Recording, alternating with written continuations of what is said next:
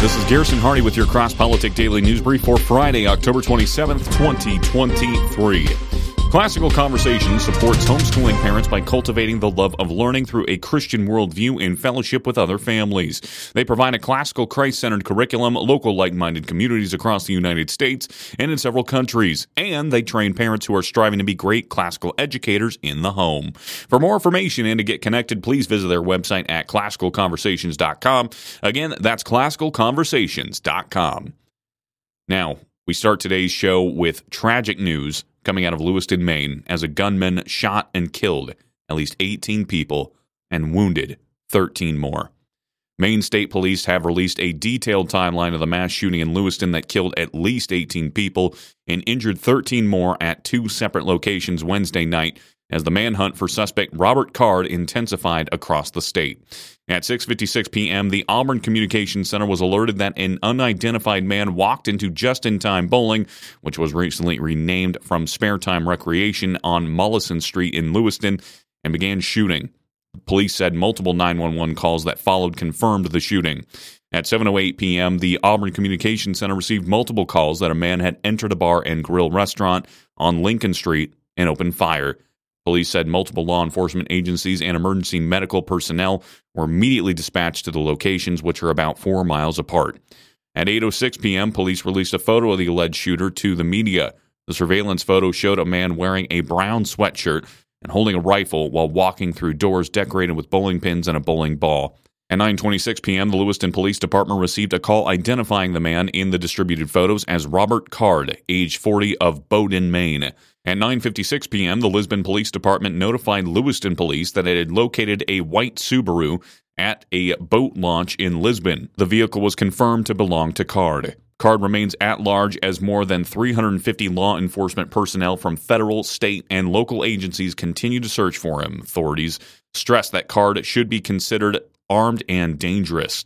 Card is also a petroleum supply specialist in the Army Reserve, having enlisted in December 2002. An Army spokesperson told this to Fox News, adding that Card had no combat deployments. Officials have yet to publicly name any of the 18 victims, and police say Thursday morning 10 of the victims killed have yet to be identified.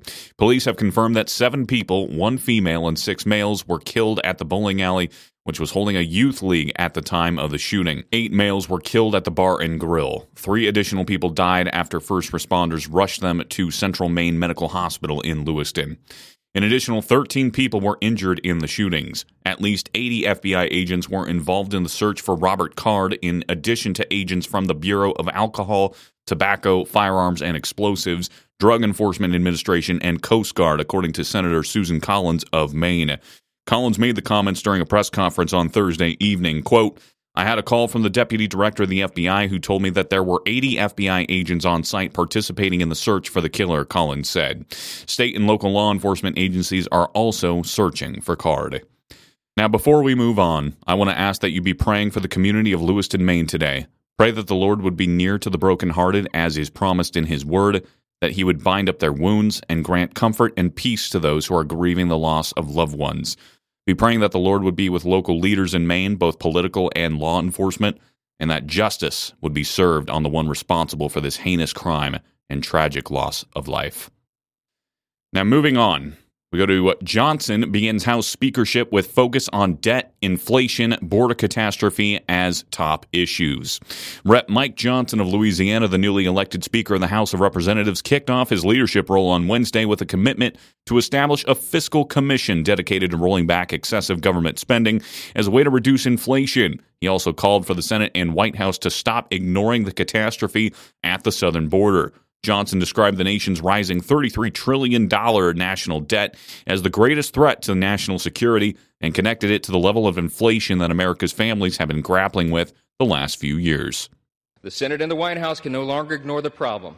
From Texas to New York, wave after wave of illegal migrants are stressing our communities to their breaking points. We know that our streets are being flooded with fentanyl, and all of our communities, children, and even adults are dying from it. The status quo is unacceptable. Inaction is unacceptable, and we must come together and address the broken border. We have to do it.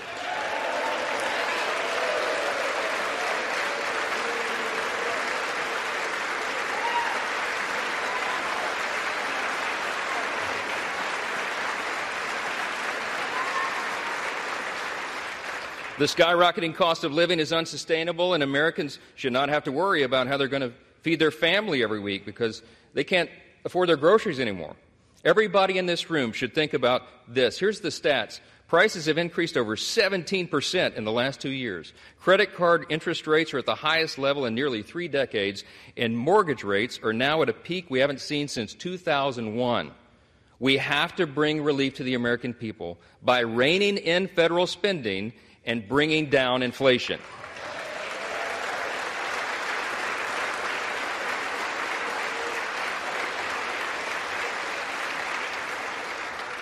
The greatest threat to our national security is our nation's debt. And while we've been sitting in this room, that's right, the debt has crossed almost $33.6 trillion. In the time that it's going to take me to deliver this speech, we'll go up another $20 million in debt. It's unsustainable. We have to get the country back on track. Now, we know this is not going to be an easy task, and tough decisions will have to be made. But the consequences, if we don't act now, are unbearable. We have a duty to the American people to explain this to them so they understand it well. And we are going to establish a bipartisan debt commission to begin working on this crisis immediately.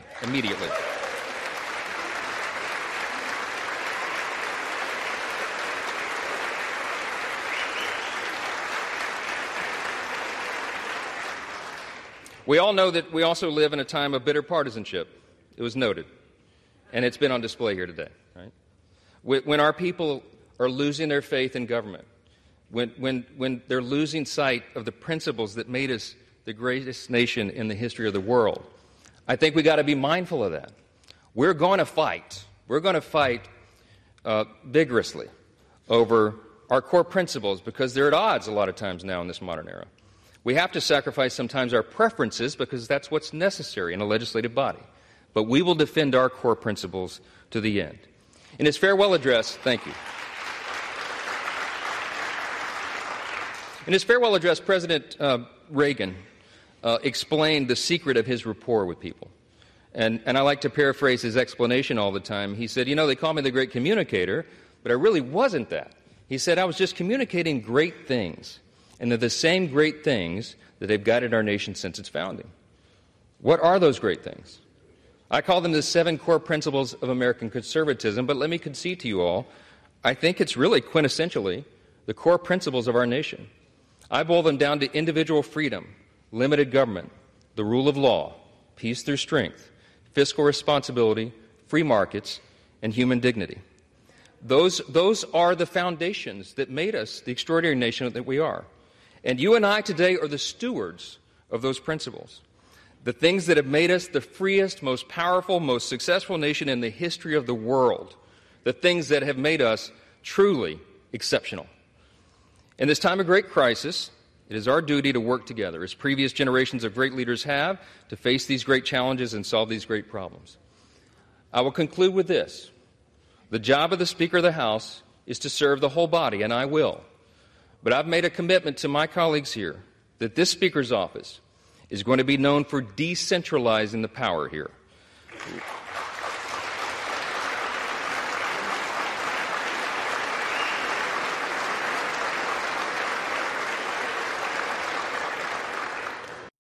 Just a note, not a lot of clapping from Democrats on that last part. Now back to the Middle East. U.S. aircraft carriers and Marines are on the move towards Iran's military backyard. The situation in Israel continues to be tense as the Israeli Defense Forces are on standby to launch a large-scale ground invasion of Gaza. As of now, Tel Aviv has agreed to hold off invading until the U.S. military puts more forces in the area. The Israeli Air Force is pounding hundreds of targets within Gaza, killing and wounding hundreds of Hamas terrorists and Palestinian civilians.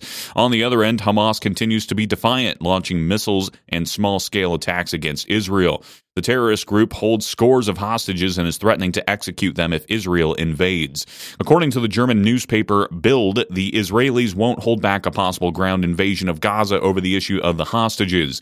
Hamas is currently holding over 200 hostages and has been using them as deterrents against an Israeli ground invasion. But with more than 1,400 Israelis killed and thousands more wounded, the Israeli government might very likely choose to go in and destroy Hamas despite what happens to the hostages. The Israeli Israeli army is likely waiting for the Air Force to take out most of the important targets before it rolls in with tanks and armored personnel carriers.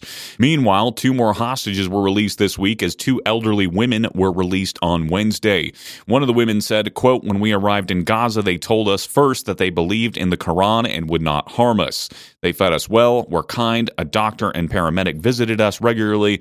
Everything was provided for us," end quote. But their experience leading up to the captivity in Gaza was traumatic, as hostages were beaten and humiliated, and they were snatched from their homes in Israel to Gaza's underground tunnel complex.